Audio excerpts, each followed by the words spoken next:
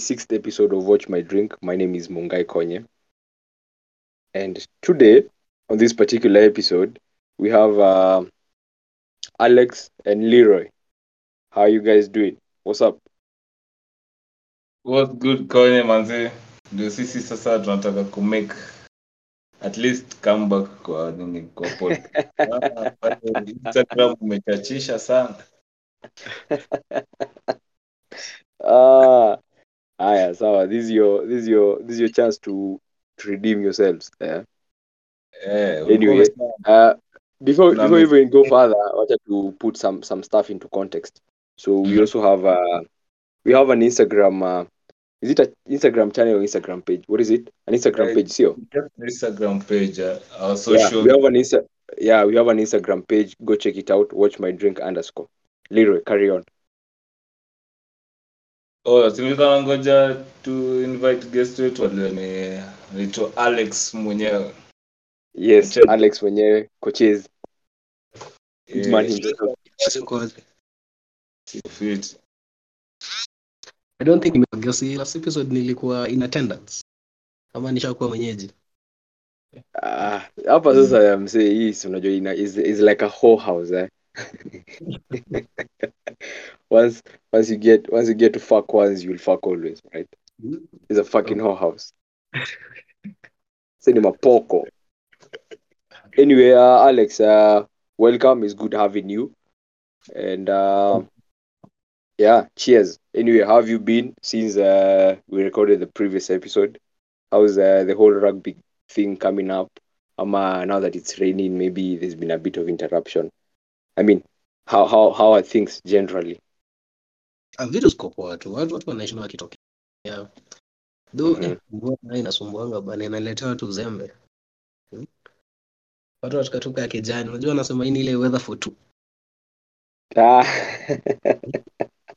Msaya cuddling.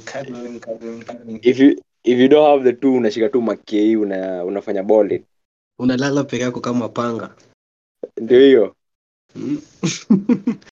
But iko poa tu, yani ina story nyingi. Tunaenda tupush. Oh, that's nice. But hey, bro, ebu just picture training in the rain. Alafu maybe that day, what is it called? In rugby, last time I checked, ilikuwa there's two types of training. Kuna structures na the other one ni physics ama ni physical. There's structures. Tactical There's na pia structures. physical. Ebu say that again. Kuna like the tactical part of it, alafu pia kuna the physical. Oh, so physical is just like like literally physical training, runs, Hizo. hizo takataka zote, sio? Yeah, So hizo. imagine doing that on a rainy afternoon, eh? Alafu it's Nyeri, so there's the red volcanic soil. So niggas are just getting muddy and nasty. Eh? Hapo umesema hadi wewe. Hapana, as in nasty as in, mnachafuka tu yani. As in, hey, guys are just huko, you just tell them, man. Do you know how we used to do it in high school? Like you stand in a square, eh? Alafu there's someone in the middle is getting tackled or tackling. Alafu you just tell people to go runs, press ups, nini. Hata hiyo siku unawafanyisha, what do you call it? Is it called army crawl or some shit? As in, you make sure every inch of their skin is covered in mud. I mean, you should be taking this opportunity. I don't know how you taking that. Unaendelea polepole imagine, but ina come through hizo ideas, hiyo input tuiweka. Yeah, for sure. Anyway, basically that's been it. My week has been good. I actually went camping this weekend. I've come back home. I've come back today. But I saw that in your Instagram, the story, yeah? Yeah. Naona hapo ulikuwa umetutag ati in absentia. Yani you just went Yeah, camp. because you guys, no, you guys can't. You guys. Okay, fine. Alex, a little bit of context. We've planned a camp with these guys in May. Location. And it's not agreed yet. Like I mean, as long as people are going to show up, that's pretty much it. Location shouldn't be big of a deal. But my gut feelings tells me that they're going to stand me up. My gut feelings tell me it's just an excuse that will come up. They say, "Oh my God, my dog just died. We need to attend the burial. Oh my God, I have a surgery next week." That is what my gut feelings are telling me. So I'm just waiting for May for them to prove me wrong. Na ni camp ama ni ile mnaenda See bro, real camp. Mnalala nje, kamata drinks, bonfire. Yes. Real camp. Like kabisa, unajua nilikuwa naona kuna those designated place yenye zinaitwa camping sites zenye watu wanaenda. Yes. Kuna close, unaona. Amko like in the woods kabisa. So, our pockets are not that deep, because I bet when you go search, you have to pay for being hosted there. They'll probably ask for B&B, bed and breakfast, that is. So our idea is drive somewhere remote. Doesn't have to be particularly at a remote, but somewhere that gives that illusion of being remote. Then after that, we set tent. After that, we light a bonfire. After that, we might carry food or maybe carry meat and do a barbecue. Alafu, just enjoy conversations around a fire. Tulewe tukufe. Yes. Enough, man. Count me in. Fine. If you're going to come, the many the merrier. And I have a feeling. My gut feeling is just telling me. Leroy will say he's on his period that day. He's like, oh my God, I can't come to my periods. James, chuki yote ya nini? See, bro. Alex, actually, we're not planning a camp. We're trying to make up for a camp we planned last year, lakini it didn't take shape. I could go through. Watu walikuwa ngapi kwani? It's just the four of us. Me, Leroy, a guy called Caleb. We've been recording with him, and Onyango. Actually, funny enough, my gut feelings are going to be right, because the other day, I was talking to Caleb, and he told me he was speaking to Onyango. Onyango was like, I'm not going. I don't think I'm going to make it to the camp. Nasayo, he was saying that in fucking March, so there's April and May. He was saying that mid-March. Guy had already started coming up with fucking excuses. But me on at all times, yani, me not the best plan in Zealand is mnafanya tu immediately. Ile yenye mko on a Thursday mnaambiana sato we pull up. Ile yenye mna plan 2 months ahead, 3 months ahead. No, Alex, plan. We've not made any plans. We've just said on me we're going to go camping. That's all. Hakuna the details. Before. This was my first time. Ulikuwa umeenda wapi? In Nakuru, between Maili Sita and Maili Saba, there's a Leroy, you've been with you there. Oh, so your plan we had gone for reconnaissance last time. Not really, lakini it's at the farm actually. Baridi hivi. One place here. I'd crossed my fingers. It doesn't rain. But ni like highlands hivi. Yeah, pretty much. It's like the wilds, lakini these specks of civilization. The last time nikijiambia nimeenda kutembea mahali. I think ni high school. Primary ndio ilinitembeza sana Kenya bana. Yes. Lakini high school the farthest ni mwaenda bana. Our high school was shit, bro. Fuck those guys. We can even do a whole episode just abusing those fucking motherfuckers. You remember tukipelekwa Uganda. UG. Class 8, I remember. Mungu umefanya uto today mtu class 8 ni aje? We were still children. Come on. Okay, lakini But we're podcasting, so I feel kwa hizi textbook za social studies hizi kwa kina Kabaka. so ilikuwa like a field trip or some shit. But ilikuwa poa aje, tulienjoy sana. Ilikuwa make sense Tukaenda hadi pale sio Kabaka, kumbuka. Yani they went all out man. Tukatembea UG. I mean, Kampala ni kurembo actually. Kusikuwa na figa. Okay. The funny thing yenye ilikuwa inanifurahisha ni hiyo do yao. Unajua unanunua maybe Novida na Queen Cakes hivi.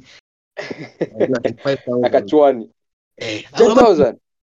5k. Bro, 5 fucking ngwizis. Novida na Queen Cake. Sasa si Uganda. God damn. Sasa si Uganda bro. Shit. Basi unajua sasa akili yako ya Mkenya nakwambia 5k ya Kenya. I'm trying to imagine probably the 2022 Range Rover there is like 3 billion Uganda shillings. But you'll be surprised ni cheap. Ukiconvert your pesa to Kenya. Yeah, of course. Like, I mean, it's the same way with I bet guys in the US, the guys using the dollar. Woskia maybe a car is 22 million. They're like, oh my god, 22 million. Yes, to them is just slightly under $200,000. Like to divide by 100. Yeah. Yes. But so anyway, zinakwanga cheaper like hata ukienda kwa landlocked countries. Sijui mbona Kenya wanatukianga bei kali hivyo.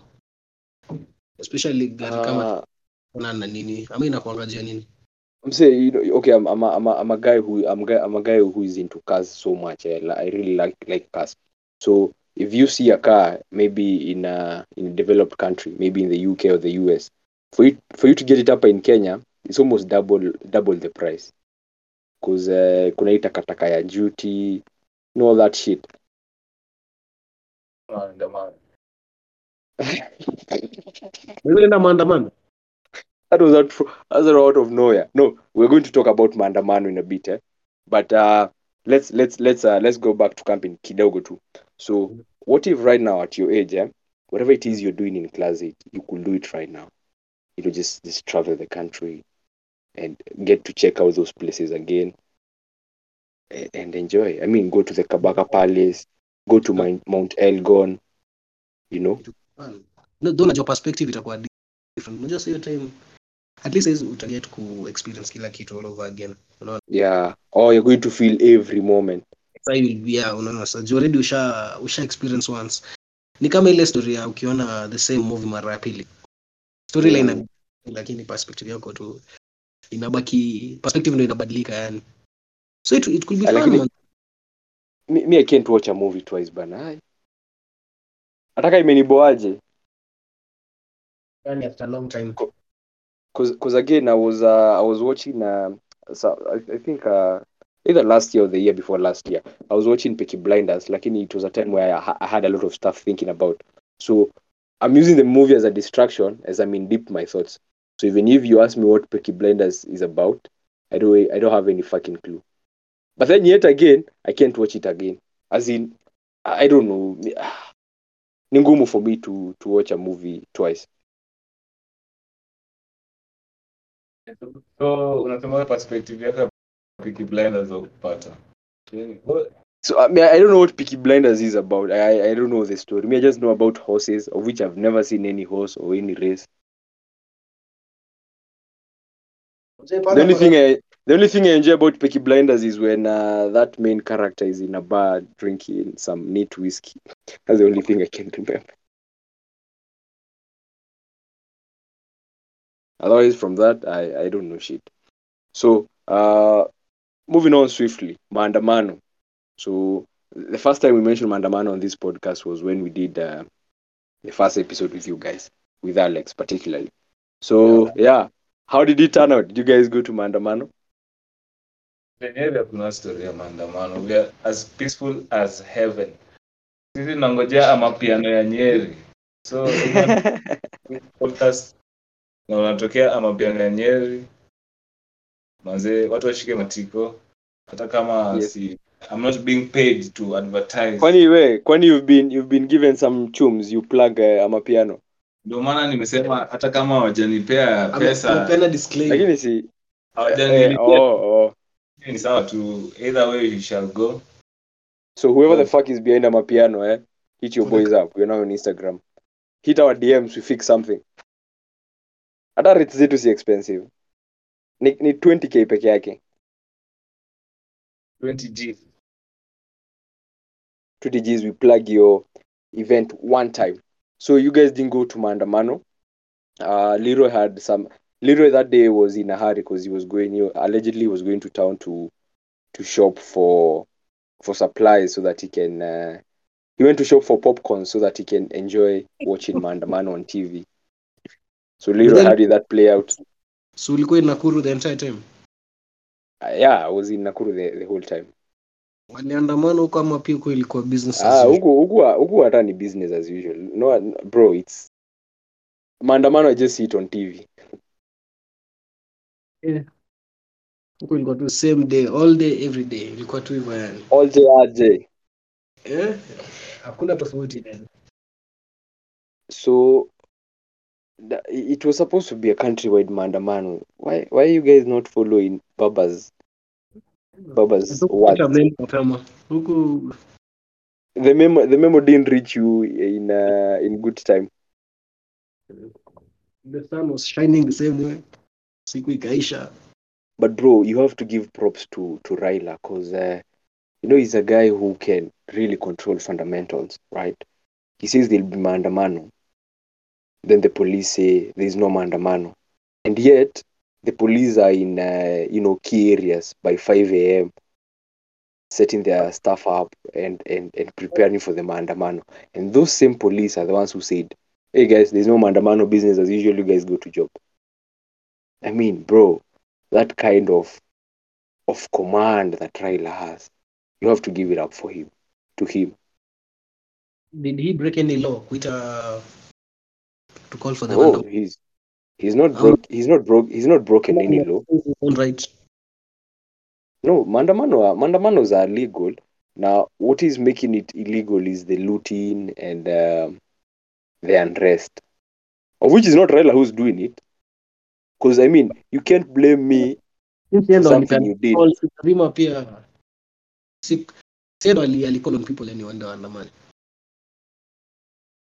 So you want to watu wakicomplain their businesses zimekuwa ransacked and all that. Doesn't it blame aimunguke? Because ngoja chikia di countries zingine, sio time pia several other countries walikuwa wanaandamana pia. Yeah, it was, I think, South Africa. Oh, their Maandamano was like a fucking rave. I will attend such Maandamano. They brought Amapiano to the streets. Then there was also, I think, Libya and Nigeria. Yetu tu ndo tulikuwa na vurugu. Kenya tunapenda vurugu. Lakini bro, Raila, he washed his hands. He said we're going to have peaceful demonstrations. I mean, that's what he said. So if you decide to do otherwise, you can't blame him. Then again, the government might do everything, might say everything, might recruit more police so that they're taken to the streets to the whole Maandamano thing. But Raila is untouchable, don't you think? Imagine a Kenya where Raila has been assassinated by the government. Imagine a Kenya where Raila has been arrested and is being held in custody. Just imagine. Bro, the government can't do shit to Raila. But yet again, Miki leo jiuliza ni kama kuna hizi decisions kama kuna watu behind the scenes wenye wana pull the strings. Like you're the face of the face of the brand. But kuna other people wenye wana call shots behind. So basically you're trying to say, I know where this is going, so you're trying to say the former president Uhuru Kenyatta might be the one behind the Maandamano. No, hata si hao. Unajua ni the people, the people in the media identify, mawapatia jina and all that. Like just anonymous individuals when you wanna pull the strings behind the scenes. Unaona? Sisi tunajua tu Raila ndio amesema hivi na amefanya hivi na amefanya hivi, but do you ever think maybe there's somebody ama there are people wenye tu wako hapo tu wanamwambia okay, like a game of chess, Like Yeah. marionette vile ana pull the puppets and all that, unaona. Yes. So he's So the computer, yes, end of the face, but maybe kuna people behind him wanamwambia vile kunafaa kuenda and all that. so there are people who have their hands so up in Raila's diabs that they are controlling him like a puppet. Maybe kufanya sasa, unaona. Okay, fine. Me, I would really want to understand and to maybe you guys can try and explain it to me. How do people make money from wars? Is it supposed to be pronounced as wars or wars? How do you make money from violence, wars, and bringing countries into unrest? Because they are saying even the whole thing that Ukraine and Russia had going on, the guys who are still making money, hell a lot of money. When the US was in Afghanistan, they were pulled out. They were pulled out recently, everything. and now reports are starting to rise up that the guys behind that, the guys who are making crazy amount of that of money from that, the guys Really? who didn't want those soldiers to be pulled out of Afghanistan because it's all a business. I want to understand, how do you start a war between countries and still make money? I want to know.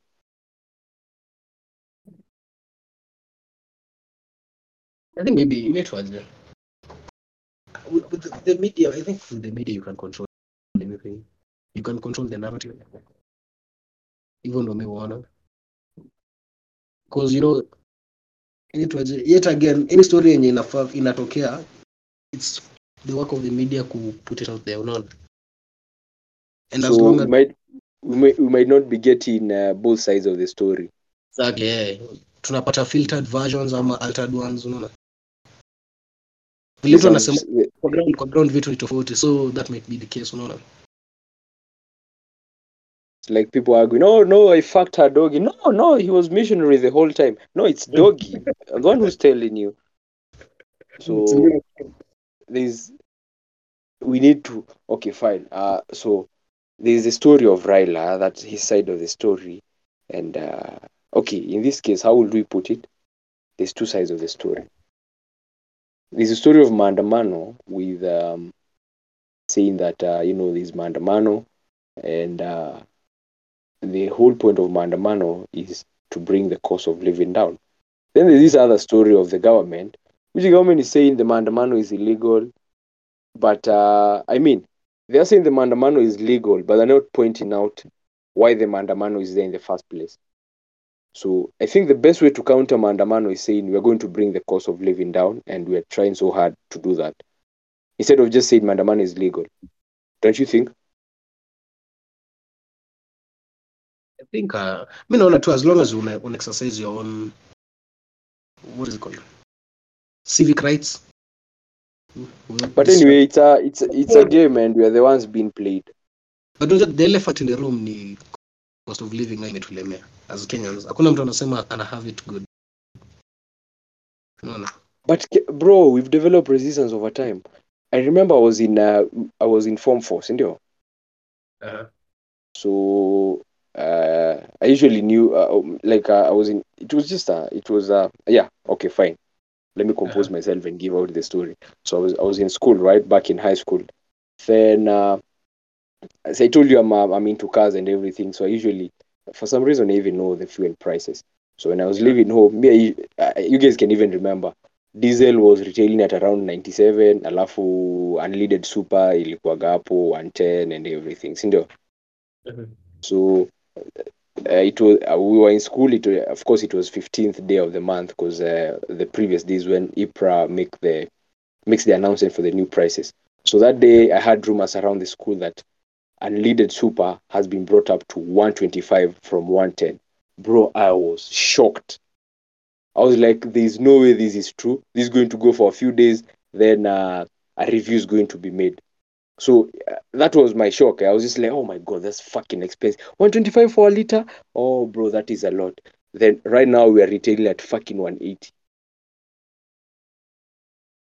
But so all I'm saying is, as Kenyans, we only complain, alafu we adapt so fast. Because bro, since that 110 and this 180, I bet there's only very few cars that are not on the road. Everyone is still fueling. Pump stations are still there. Wase waneka mafuta, wase wana travel. We just complain, like, oh, it is so bad, things are so bad, and we still keep doing it. Hata najua even if hata fuel ikipunguka ikuje 80 bado tu watu wataendelea people will still say yeah, of course. So complaining is, unataka kusema complaining is human nature ama Kenyan nature ama ni Kenyan culture? Kenyan nature is complaining alafu adapting real quick. We'll complain tonight, then tomorrow morning we'll still drive our cars to the pump stations and tell them nieke 500, nieke 1000, you know. Yeah, so I mean, I don't get it. Ata bro, when unga was I can't remember the price. I don't know, but when unga was that price, do you want to tell me people now said we have boycotted ugali, we're not eating ugali, we'll not be eating rice? No, people are still buying ugali, people are still selling ugali, people are still eating ugali and cooking ugali in their place.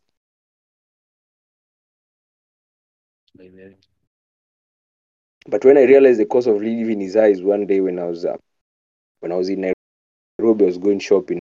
I had 1,000 bob, so I was going to buy, just a bit of groceries and shopping for the house. Bro, with that 1,000 bob, I only bought 3 items. 3. Msi item tatu. Hata carrier bag nikamwambia tu akiongezea carrier bag nikaa nitafuliza. Nikamwambia tu ndabeba na mkono. Yeah. It was crazy. Oh, bro, that is when it dwell upon me. Oh shit. Maybe whatever is big. Because, at times you just ignore. It's like, these guys are just complainers. But that day, I bought 3 items, and one of the items was, a packet of tissue. So the rest I can't remember quite well. So tissue, 8 rolls, na 2 other items, a G. A fucking 1,000 bob mse. It was not expensive. Yeah, that was crazy. And that was last year. So I can imagine right now. I've not gone shopping for a while, but I can just imagine. Bro, right now the 1,000 bob will probably go in the supermarket, buy shoe polish and what? Buy shoe polish and RM is the small one. Then you're told it's 1,000 bob. Then they start asking, did we give you a carrier bag for what? It's fucking polish. Lakini carrier bag atakwambia it's only feelings. Sorry? Lakini Ilondo huwa akwambii ya kuchagulia tu ile kubwa. Ukienda uitishe carrier bag. Huwa anakuchagulia tu ile kubwa ile ya 50. Bro, kuna items mbili alafu one of the guys just pulling the biggest carrier bag in all the options that they have. Yeah. Wanataka kuchagulia ile 20 shillings kwa dada. Na natafuta ngumu ilealitwaje? Ile material ngumu yenye there's no way unaweza iacha. Inabidi tu umeichukua. Lakini how bro, I'm still imagining I can also recall these days when we used to have now the paper bags. Now paper bags were branded Tuskies, Nakumat, and you're being given for free. Where you do your shopping, unake your paper bag. Right now you have to fucking buy a carrier bag bana. Ama mwende na yako. Bas, exactly. Now if you want to have nakuwa na uzembe sana. Siwezi beba kutoka nyumba nayo. If my mom sends you shopping alafu you buy a carrier bag, mse unaweza rudishwa the whole shopping. That's the last thing she does. Ati carrier bag. No, yeah, she has this kiondo thing. So bro, imagine you just going shopping with her love, she's just carrying a whole last kiondo. Okay, the fucking supermarket. But anyway, lakini how much do you save? 50 bob? I'm a 20 bob. It's a lot. Ukienda mara mbili tatu. Oh, if it compounds. It's quite a lot. Let's talk another thing about maandamano. So I saw a picture. Kalonzo was addressing guys on maandamano, and he was wearing a fucking bulletproof vest. What the fuck is up with that? And he was addressing? He was addressing guys at maandamano, sio? Uh-huh. Then underneath his clothing, he was wearing a fucking bulletproof vest. Hata anajua ni kubaya. See, bro, angalia, they said we are ready to pay the ultimate price. Sindio? And death is as ultimate as it gets. So, I mean, why bother wearing the bulletproof vest? What does that make you? Don't you think it's a little bit selfish? And then again, what message is he sending out there? It's making an implication that the government or there are guys out there who want to assassinate you. Alafu, then again, how dumb must you be? How dumb must you be? You're going to maandamano in places that are more or less slums. So being shot on the chest should be, I mean, okay, fine, you have the bulletproof vest, but you might as well wear an armored helmet too. Because you can't just have in the bulletproof vest alafu your head is all naked. So I don't support that. I don't think they should be wearing bulletproof vests. I don't think they should be going around in armored vehicles. In fact, wanaambia mse wa nduthi. You know how usimamisha mse wa nduthi anamwambia tao ngapi? Anamwambia we're going the whole maandamano thing alafu at the end of the day I'll leave you 3k. The only car that should be there is the one carrying the PA. Lakini si wanasemanga tu like you see the way sasa kama their children now wako feed maybe wako state ama wherever they are tu wako sawa, lakini sisi like tuta play down tuende kuandamana. And by the way, at the end of it all, nyinyi mnaona kama like the concept of the whole maandamano thing imekuwa implicated ama it's just businesses going wrong?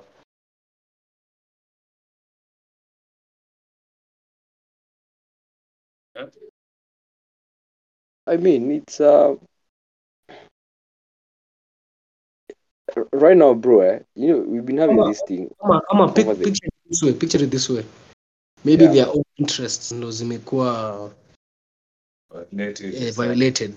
Because utaka kuniambia cost of living haijakuwa ikiraise kutoka 2013. In fact, that's a very interesting point you've brought up. Cost of living, it has been rising. Imeanza kukua a bit sliced down in terms of size. It has been rising up since 2013, and I think since Uhuru took government, it has not gone any higher. It has been at the same level. Hata tuache tuseme kutoka 2017. Sawa. That's what I'm saying. Since that time, it's been rising, and since Ruto took power, it has not risen anymore. It's just been how it was previously. Sindio? So why the maandamano now? Mbona si hizo? Exactly. That's what I'm saying. You can't be complaining. You see, things have been going from 0 to now 80. They've not gone to 100. They're still at 80. So you can come into us when you're in government, you're seeing them getting at 80. Then you come tell us the cost of living is high. I mean, it was like that when you guys were in government. It has not gone any higher. It's just been that. So actually, maandamano should be bring down the cost of living, not that the cost of living is high. I don't know if you've seen the distinction among my point of view.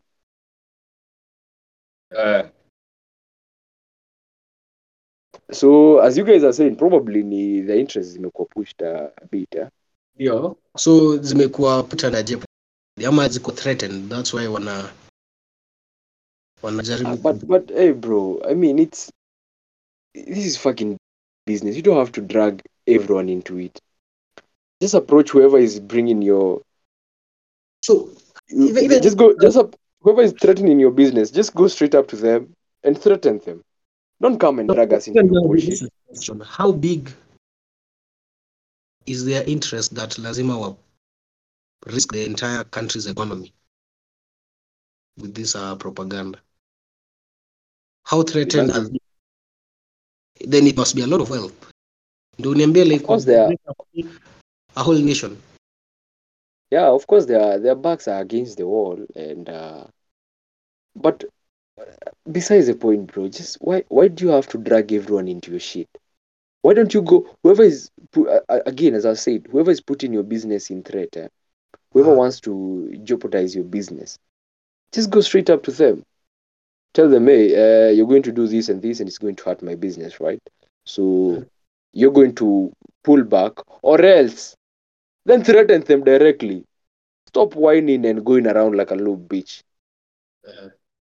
You think even the meeting thing that they want to have is going to be centered around the cost of living? I mean, what secret does Raila possibly have to tell Ruto how to lower the cost of living? What is that secret that he's holding? Of course, it's going to be the same thing that we're trying to say right now. Is their business that is in jeopardy, and they're going to come into an agreement how not to harm their business. Bro, you want to tell me that if they're going to meet, if at all they will, all they're going to talk about, the whole conversation, so by the unga has been so high, so what do you guys want to do? Of course not. Of course no fucking not. I bet hata ukiuliza price ya mkate hawezi jua. I really... Bro, do you remember when Uhuru was saying a loaf is 500 bob? Kuna time anasema loaf goes at 500 shillings. Ama ile Bro, okay, of course, okay, let us not blame him. Labda ukula 5, so it's okay. Maybe his loaf comes from French. Maybe he's having croissant. Maybe you ukula croissant. Nakumbuka ile time this debate ya deputy president ile ya Rigiji na Karua. Price ya mkate Karua akasema I buy mine at 300. 300. Yes, so again, you can't blame them. Say, of course, kuna hizo breads at 300. An average Kenyan mtanunua mkate 300 kila siku. Bro, you know there's a friend of mine I was talking to, alikuwa niambia he went shopping, he was going shopping, he was shopping for his house. So he went, I think, to Carrefour along either Mbagathi way this road that comes from this where the road where Wilson Airport is along. There's a Carrefour around there. I don't know. So he was telling me their products, for instance, like spreads, spreads, the kina Bluebird, kina Nutella, all that bullshit. So he was telling me like Bluebird. So it's okay. Let me just say Bluebird to generalize it. So okay, maybe margarine. There's one price that at maybe the average price 150, 200 or whatever. Then there's one that is the same quantity. There's one that is as expensive as 2,500. Mm-hmm. Then he thought maybe it's just spread. Then he went to sauces. Kina zinitogaje, the sauces, tomato sauce, ketchup, all that bullshit. The same case, say. There's like these normal ones, alafu the ones that are priced absurdly. So yeah, they might be bread for 300 bob. That one I can bet. Whoever is rich out there and they buy their bread at 300 bob, hit our DMs and send us a small something. We should open PayPal for the podcast there. Oh, you can also become fucking Patreons. Check out Patreon. Check out link in description. So yeah, but hey, whoa, buy bread 300. Yeah, leave alone buying bread. How many Kenyans are having bread for breakfast? Wangapi? Very few. I think to some bread for breakfast is a fucking privilege. Because guys for supper are either drinking strong tea, na hizo tea leaves ni zingine mushadha, labda hata ni tea leaves za sachet na by 5 bob, or they eat food that remained the previous night. So don't even look at the price of bread. Look at how many people are eating that bread. But nilikuwa naona okay, hadi tuseme like even is shida, is it only in Kenya peke yake ama it's a global problem? Is it a global crisis at the moment? You're a fucking smart guy.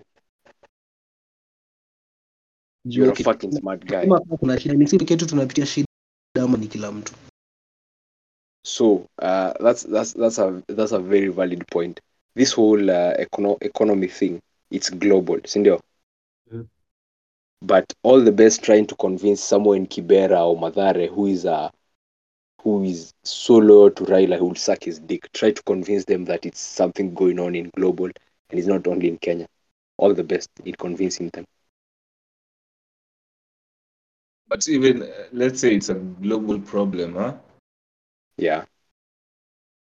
Is it global that a third world country can have a budget for public vehicles going to up to maybe past billions and creating other offices, while we all know that there is a crisis or let's say a global economic problem? Doesn't it raise an alarm that maybe the problem can be, yes, it can be global, but how do we manage the few that we have? Now the elites remain the elites by keeping the poor. So if I make your life better, after 5 years you won't attend my campaign rally because you'll be so busy in your business and everything. So I don't know if you guys have noticed a pattern, but everything that someone is campaigning is always along the lines of I'm going to help you. Of course, it's supposed to be their job to help us, but I mean, every campaign, we're going to make your lives better. We're going to build roads. As in, when they're talking like that, they're putting us in a position. They have belittled us. Like, you guys can do that for yourself, but if you put me there, I'm going to do it for you. So we are always hostage. Looking how vile si wenyewe tutajisaidia. Yeah. Okay. I mean, I always say that the government doesn't owe you anything. The government don't owe you shit. I was reading Osino Trading. A friend of mine alikuwa ananipigia stories. Hebu niambie your thoughts on this, huh? Alikuwa ananiambia unaona these cases zenye vile in Kenya as a country in Africa tunakuanga one of the most developed countries in terms of higher learning institutions. Like ukituangalia with other universities, with other countries in the world, sisi tuko na universities, one of the most universities in the region, like yes. Ukiangalia maybe Uganda kuna very few higher learning institutions, but Kenya kuna like tuseme Catholic University, Karatina nini. So bro, just look at Thika Road peke yake. There's more than 10 universities along Thika Road. And from Nyeri to Nairobi utapita institutions mingi sana before. Mob sana. Yeah, correct. Meaning annually what tuna churn out tons and tons of graduates, ndio? Yeah. But still as in tuna saturate the market. Despite kukuwe na hiyo saturation kwa market daily, higher learning institutions huwa zinatoa graduates huko nje, ndio? So in terms of our country, si ndio tuko nisemaje one of the most literate wenye tumesoma, si ndio sana. Yeah, true. So the guy mwenye alikuwa anipigia story alikuwa he had a weird theory. Alikuwa anasema one of the reasons day in day out tunaendeleanga kuchurn out graduates is because wako more profitable in outside the country than in the country. As in, nurses wakienda wafanye kazi huko nje, they'll be more profitable for the nation kuliko wako hapa. Because ukiangalia vile tuseme nurses wanalipwa wanalipwa huko nje, si wanalipwa per hour? Yeah, they are paid hourly. Okay, I'm not so sure about the figures or something, but najua pesa mtu anaweza generate. But bro, lakini okay, minimum wage I think in the US is $15 an hour. So imagine ufanye job from 7 to 8, 1,500 plus. Any 1,500? Minimum wage I think it's $1,500. I'm not quite sure, lakini najua minimum wage iko around either $12 ama $15. Tuseme tuchukue tu average hiyo 15. Tuseme work the 10 hours. Tuseme the 10 hours mtu umefanya kazi. Hiyo 15 the 10 in 150, si ndio? $150. Yeah. Na hii minimum wage. Tuseme times 100. That's 15k, si ndio? 15k times 4, hiyo ni 60k. Sasa wanalipanga ngapi Kenya? probably, I don't know, 30k when you're beginning. So his theory was that pesa yenye hao watu, and then unapata even the nurse probably afanye The money the money they inject from abroad is more exactly, yeah, profitable the foreign, yeah, exactly. So tuko na than what so will smart people who are distributed across the world, engineers, doctors, any people in various fields of profession, wenye this money yenye huwa wana send back to the country in form of maybe to their family and all that, najua so, hii factor ya wana generate income. All that ni buy plot money, all that nijengee nyumba money. Exactly, it's wanajenga the country's economy, so they're actually more profitable nurses wakiwa huko nje than wakiwa huko. Juu ukiangalia saizi ukipatia hata Mkenya tuseme very few Kenya. Unakumbuka time ya nitoje this DV lottery yenye huwa inachukuliangwa green card kwenda. Is it annually ama it's either annually ama after every 2 years, I think. No, I think it's annually because okay, fine, yeah, the green card thing. Yeah, the green card thing. Yeah. Do you know how many Kenyans tuta tujangalia even Uganda, other countries. Wakenya wangapi wana apply? Unapatanga I think wanapeana 1500 per country. I'm not so sure, but I know it's a lottery. Sina kwanga lottery. Sinika tu kubahatisha. Yeah, it's a kubahatisha. Yeah, kubahatisha. Let's see how many Kenyans wanataka yani ku you're breaking a bit. Ebu check your net or your connection.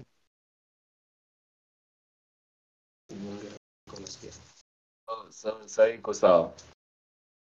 Okay, I'll tell you as you guys go on.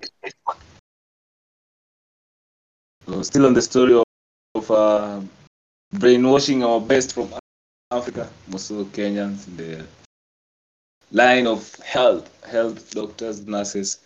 Manze, lakini kusema tu kweli, ukiangalia situations back in let's say back in homes or maybe Kenya at large, even what we are experiencing right now, the maandamano things, unataka kuniambia mtu hawezi kuwa easily convinced heri aende ateseke maybe a place like Australia. Hii makes sense. Yeah, mwe tu I'd rather go to the Arabic countries, become a house help where the boy is trying to fuck me every single day, but I mean it's a better struggle than here. Manze, juu hadi ukiangalia most artists, most maybe influential people wanasema when you get a chance to like fly abroad and just leave Kenya as it is, man, wana advice msee yani you heri tu uishie. Na pia kuna dem alikuwa ananichapia, assume maybe umeishia majuu or something, umepata opportunity, alafu you still clinging back to the thought of I don't want to be brainwashed to go to another country. Anasema bana, heri niende huko nijibuild kwanza, then mi nikam niwasaidie. Juu siwezi wasaidia nikiwa like empty handed, kitu kama hiyo. Lakini where do you prefer being rich in Kenya or in another country? Bro, being rich in Kenya is fucking fun, man. Come on. Ni fun lakini ukiwa na pesa. Sasa of course that's why I'm saying being rich in Kenya. Ndio sasa alikuwa ana advice msee, heri uende kwanza you build yourself so that even when you come to maybe appraise your background or maybe just appraise your people. Why is this there? Why is this need of trying to help your people? Their time was there. They didn't use it. They're now wherever they are. I mean, if maybe the cards are why is this need of going there then you coming back to help people? Why do you want to become a savior? I think who the fuck do you think you are, Jesus? No, I think like community wise tunakwanga socialist in nature, especially after tuko na ile inaitwaje the ujamaa. Ujamaa as in all about I prefer pata pesa yako you just building James kwenye alone. No, you see, if you're smart about it, you're going to build other people. Okay, they're going to be helped, but it's going to another countries to try and build others. Come on, guys, come on. They had their time. They could have gone. So easy.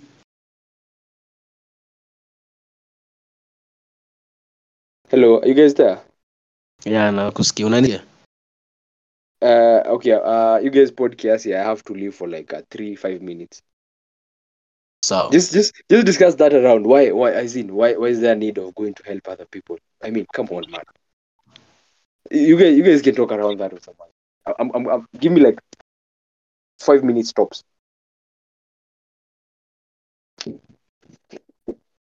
Oh, so James has already left. Alex, we were talking about how do we manage the whole issue on brainwashing, man. Una prefer kutesekea Kenya ama heri uende tutesekee majuu patipati hiyo chums urudi fanye you build, maybe if you like James has said, you just build you. Una prefer unaweza fanya aje? Maybe assume like right now si unafanya chemical engineering. Let you get a chance to go to, maybe let's say you get a chance to go to maybe Japan or India. Maybe you get a chance to go to one of those countries. You get to do your chemical engineering stuff there, and you'll have maybe your salary will have increased maybe 4 times than what you can be paid in Kenya. Unaweza consider uende do ama you just stay back and be at soul manze. Live and die in Africa. you live and die in I Africa. live and die in Africa. So ni reason ya mimi kwenda huko nje. Cause yet again ukiangalia manze, watu tuseme the Indian community, unapata Waindia wanakuja, they've been here since walisaidia kubuild rails, ndio? Railway constructions. Oh, some of them walikuja in Kenya in those easy small sailing ships. Wakakuja after walishamaliza kubuild rail, maybe some of them left. Wakarudi back to India. Wengine wakabaki. Wakaamass fortune, na fortune zao ni hereditary, unaona? Yeah. So that should tell you if mtu mwingine anaweza kuja, he's not native. You guys, I'm back. He's not like a native African. But yet again unapata anakuja na anatengeneza mali. That should tell you kuna opportunities huko. So kwa ile story juzi ya Mr. Chen na ile inaitwa nini? Mall fulani iko hapa China Mall. Yeah, China Square. Ile gani za aone Mr. Chen, alikuwa anaitwa Mr. Chen. Yeah. Aone opportunity ya kuja yake huku. Hadi afanye the locals will feel threatened. Wale inaitwaje businessmen and women wakamkunje hadi wanaanza kuboycott, wanasema huyu jamaa aende. Nini? Actually the guy anakuja huku akaona business opportunities. Ina make sense. So mbona si tusizione na ni kwetu? Ama mbona why do we say that we have to go to another country now? These other guys saying I'm going to come to this country. As in, according to the current statistics, bana, markets are overflooded. Hakuna, the youth are crying for there is unemployment, no jobs. Are still one thing, Lero. Let me tell you one thing. The whole employment idea is a scam. You need to get it out of your head. Yeah. Alex, even if you have it yourself, get that shit out of your head. It's a whole big scam. Well, if you get it, lucky for you, you are probably the top 3% who are going to get employed fresh out of uni. But at the employment, nobody. Fucking scam. Okay, still on being self-employed. But unajua hatuwezi kuwa entrepreneurs sisi wote. We can't all be business mogul. Do you guys ever think? Do you guys look at it this way? I want to become a business owner so that I can employ people. People are crying about unemployment, but you're becoming you're going to business Mhm. and you're working so hard so that eventually you're going to be in a position to now employ people, now create the jobs that people are creating. There are no jobs. The jobs that people are saying are not fair. You're the one who's now creating them. Unasema we are not doing ourselves justice ukifikiria that unamaliza tu shule uende ufanyie mtu kazi for like 30 plus years and then wait Come for on, your bro. You're building there. You're building there. I'm going to be very selfish about it. Knowledge again for 4 years. I'm going to be very selfish about it. I'm going to.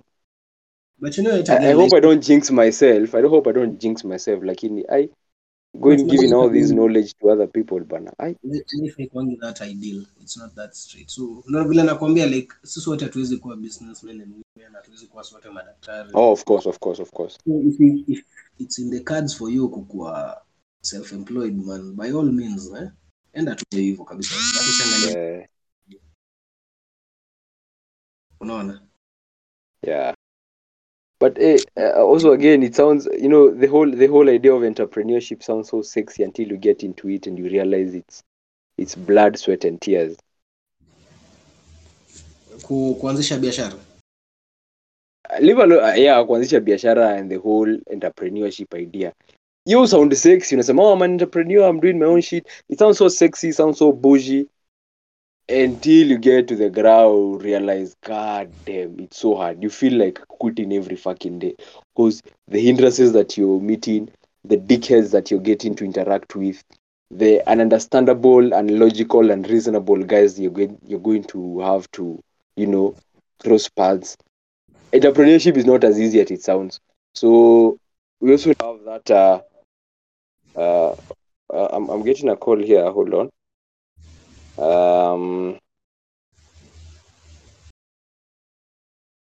So yeah, wewe unaonaje Leroy? Wewe unaweza kuwa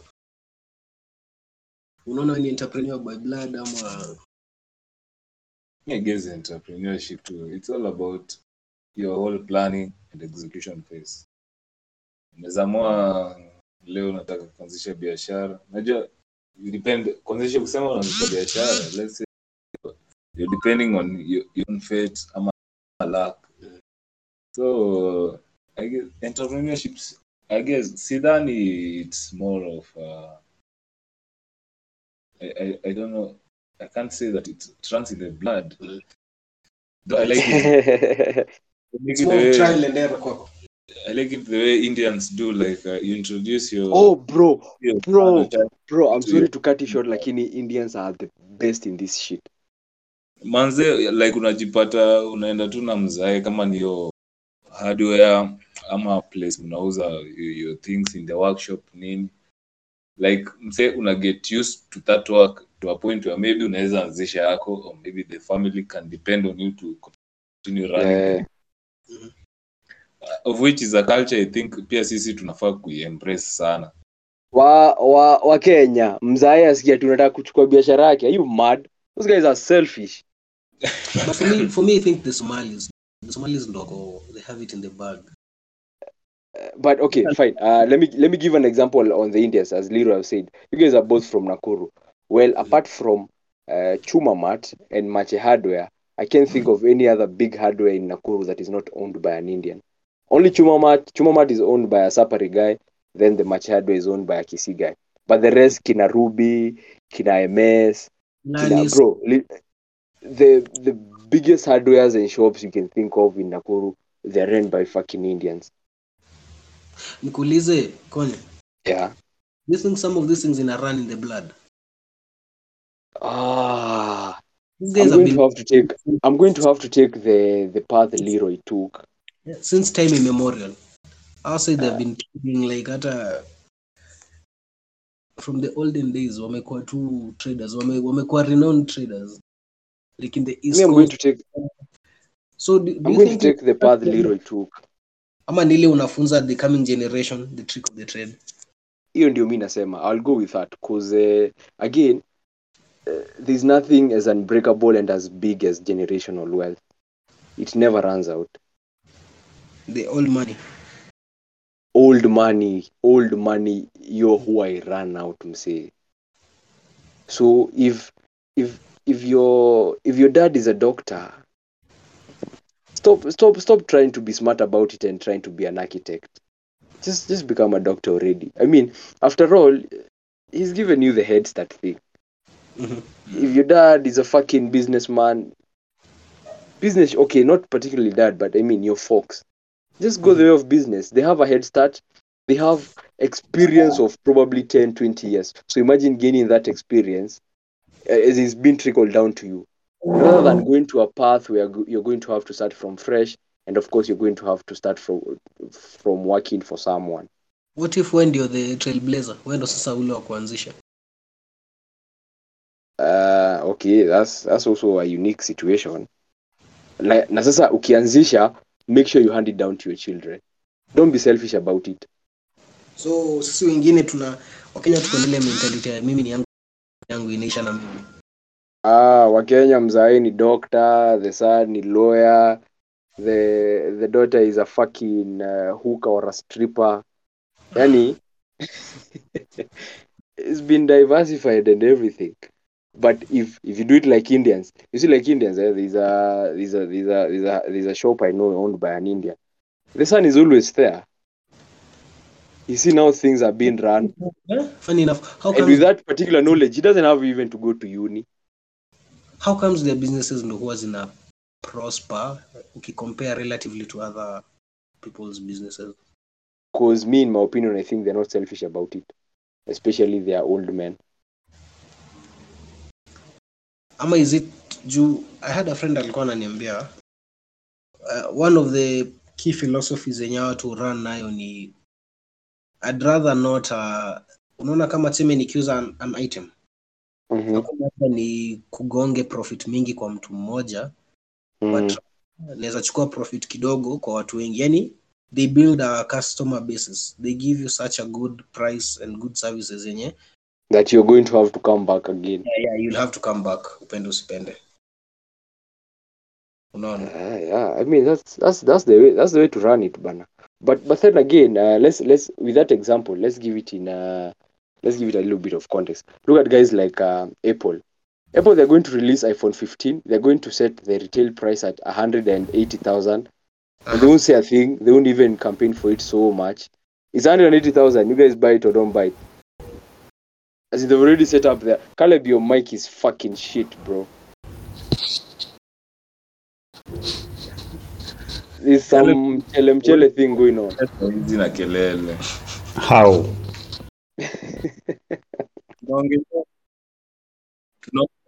Tunaongelea generation wealth. Uongo. All people mimi. Tunajua uko na mtambo. Acha hata ni mute. Na saizi mtambo. Si lazima utubuli. Wewe iko sawa ito ile like the first sound it producing. Sasa nauliza hii mashine yangu saizi iko sawa? Hiyo ni generational wealth ama ni pesa umeosha? Ungenishtua bana, nimenunua microphone ya 20,000. Sasa ndio hiyo mnaongelelea hapa generational wealth.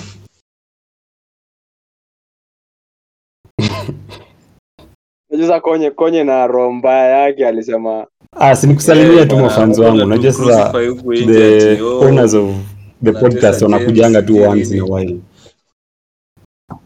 Tumeona pale Instagram kijana vile ametuchomea vibaya sana. Ni kupush product. Bana. Kulilia huko. Jamaa ameenda kwa rant kama mtoto mdogo. These guys are inconsistent. Unacheza unitetei. You're not fighting for me. Ile coaches ajue the behind story. Coaches amesema he's not going to get into bedroom matters. Yeah, back sitting room. Ni sawa coaches. When we are done in the bedrooms.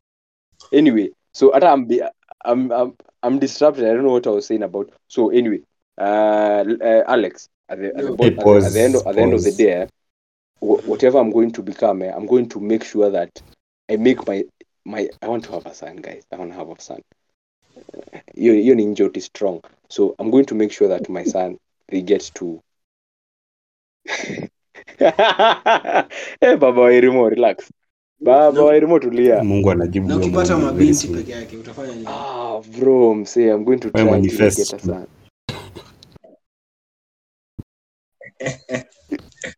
Come on, bro. You know when you get hakuna sasa labda hiyo njoti wewe ndo mwanaume peke yake kwa hiyo familia hii. Si uko na ma sisters?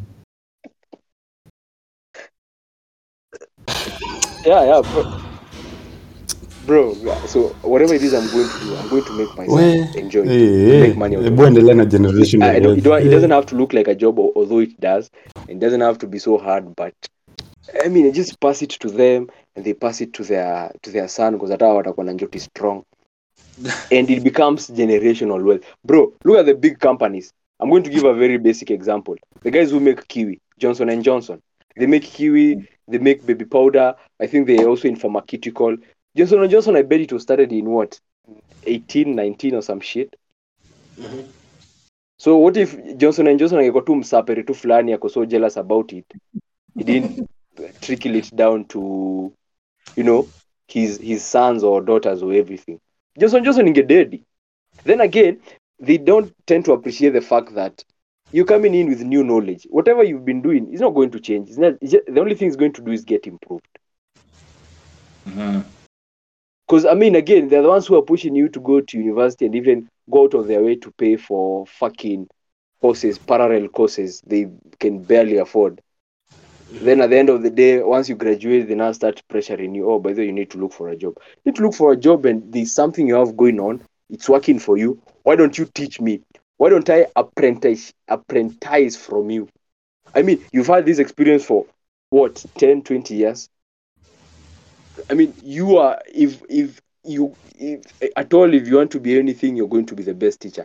I mean, bro, when university is being taught business by lecturers who've never even opened a single business, they don't know how a business runs. The only thing they know is ati umetoka lecture hivi umeingia mat unaingia na lecture wako then lecturing you about business and how business runs.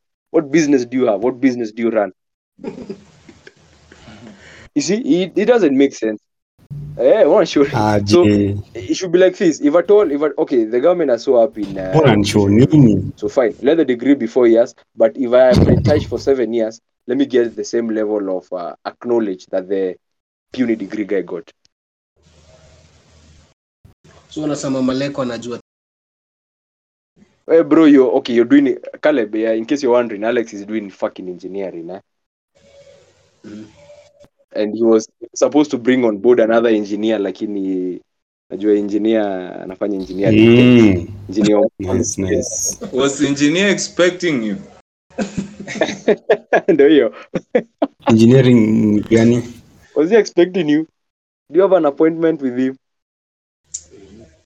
Anyway. So Alex, as I was saying, you've been taught by an engineer who's probably who doesn't even own a fucking engineering firm.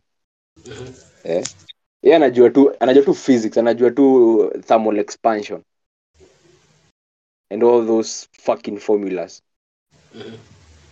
But look at medicine, I'll give it props. Someone is during the day they're lecturing a class.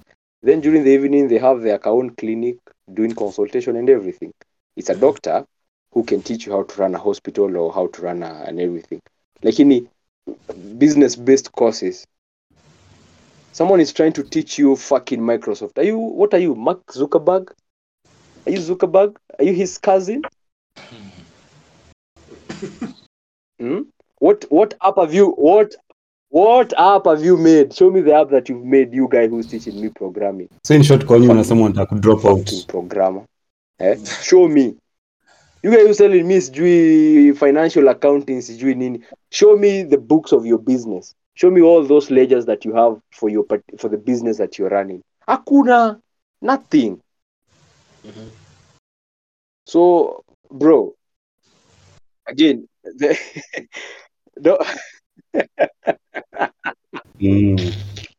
Wewe soma lakini acha hii jamaa amekuwa kiranda hapa kutoka how many minutes Liro and namjua the joke we usually make with Caleb. This is Kanye West song. So there's a what is it called? Interlude. Kanye West there's a guy called Jimmy. He just explained how his dad is a professor and his dad has just died and all he's left him is the certificates and the PhDs. It's really funny. Caleb, what's the song called again? Or the interlude? Yeah, it's a skit. So we usually make that joke with Caleb. When I bring up this topic, I must tell him, Jimmy, my daddy just died. So yeah, your daddy is going to die, and if you fuck up, you're going to be that daddy who dies with the papers. After all, Alex, you tell me, why are you going to uni? At the end of the day, you want to make money.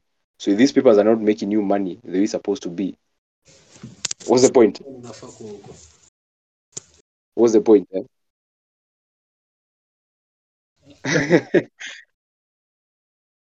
Hey, Alex, mnakuanga mmekaukiwa ni aje engineering? Kunakuanga na distractions kweli? Hey. Hakuna madem. Hakuna madem.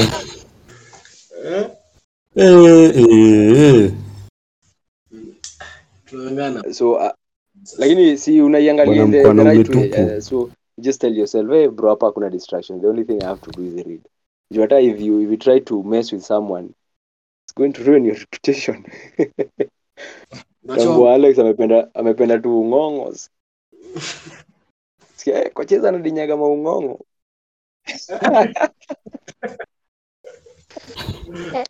Mister, shall I call you Mister? God damn.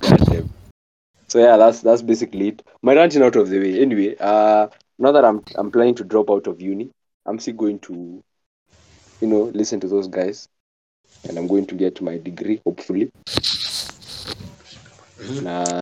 Yeah, you see how it plays out. But then again, it's better ranting when you have the degree than ranting when you don't have it, By the way,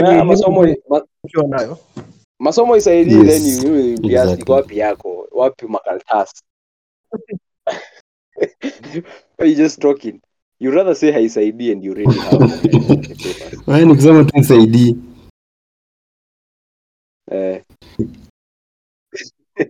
Ni kama ule msana kwanga na kwa nini kwa riots. Wametuzoea, alafu anauliza nani hao? Sijui. Yeah. So yeah, you and Alex, I know you're graduating soon, either this year or next year. Call us in your graduation party. Tukunywe pombe, tudenye mapoko, then you congratulate you, tell you. Nyama kwa wingi, seme engineer Alex. Congratulations. Alafu sasa ninunue ile kiatu ile size 15. Nianze kutama. Ile boots. What? Yeah. Sol, you were 3 inch. Yes, I hit the road. Yeah, you now start, and also you unaweza buy gloves because you'll be doing a lot of knocking. But so, my name is Alex, and I've just graduated from. I've just unwerim na kaprinter. I've just graduated from Dedan Kimathi University with engineering. Then they ask you, we actually hiring, but people with 7 years experience. Sasa bado watu wakwangi serious. Sasa 7 years utatoa. It's like the club nakwambianga sijui over 25. Wanachukua over 25 ama tuseme over 23. Utatoa hiyo miaka wapi? Na ni usiku.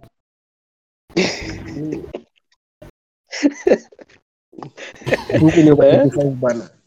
Bana, hata it makes sense. Legal age ni 18 alafu anakuja kuambia 21. Kwani hao wanaongeza yao? Fresh graduate with 7 years experience. Unashinda, unajiuliza maswali mingi. Unataka fresh graduate 7 years experience. Aje sasa utatoa. Fresh graduate. Bro, do you know how many guys have whatever it is they are doing? Do you know how many guys have? Whether ni fresh aje. Those guys are in their 40s.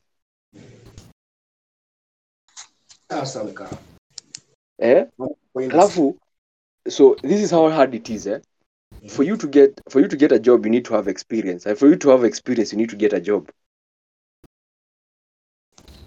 You get it? Unaona that mathematics? It's not mathematics. So guys, anyway, we are on our own. Yeah, you need it's like they say you have to have a girl. In short, you need a job to get a job. Yeah, like when you have a girlfriend is when you have other girlfriends. You need to have a job so But that you can get a job. una umekatiliwa, you don't have nothing. So it's really crazy, it's really interesting. And bro, hizo heartbreak za kunok maofisi and walk in tao unatembea tu kasuti kamehureka. Maybe someone asks, oh my god, what's your name? My name is Alex. What are you? What did you do? I'm an engineer. Engineer wapi? Engineer kweli. But anyway, all the best, guys. You guys are going to make it up. You guys are going to do the best. Caleb, you included. Unajua. Caleb anauza tu links. So Amen. Yeah. Amen. Yes. We just talked about the bro, the perspective are different, man. It's so different. So I mean, do you guys have anything else? We wrap this shit up. Caleb.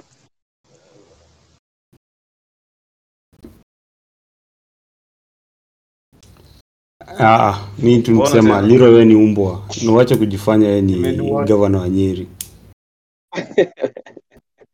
Kwa sasa hivi hata sina mengi ya kusema. Ni hayo tu, sina mengi, ni hayo tu kwa sasa hivi. Fans gani? This podcast doesn't have fans. Na najua mafans wamenimiss ni aje. 3 guys who are listening, naomba nyenye pia. Bro, I'm doing some reverse. You have to tell yourself you don't have fans so that even if 3 people are listening, you're like, oh my god. Road to 100k. Hey. Placenta Alice. At the road to what? Road to umesikia hiyo nini Alex? Road to 100,000. Road to 100k. Bro, this is 30, 35, 37, 35, 37. Ikifika, hii ni episode number?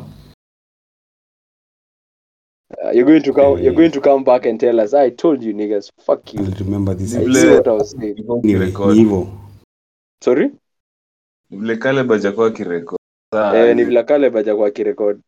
Yeah. But anyway, Caleb, it's good having you. You say it's good to be happy. Oh.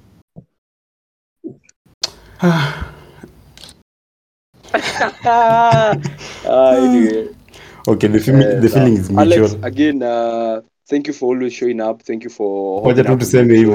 You're a smart guy. You bro, niko drinks kidogo, so if I say something a bit mbadala, blame it on the alcohol. The alcohol. Yeah. So anyway, no, I just mentioned it on the surface. Yeah, I won't rub it on your face. Bro, kwani uliongelea kampuni yako? But if you want me to, I can. Oh. Thank God. Roho Black. No. Anyway, Alex, good having you. Tuko sawa. Unaweza maliza podcast. It's always a pleasure. Leroy as well and Caleb, and that has been Watch My Drink, the 37th episode. Become a Patreon, check link in the description, and catch you on the next one. Peace. Adios.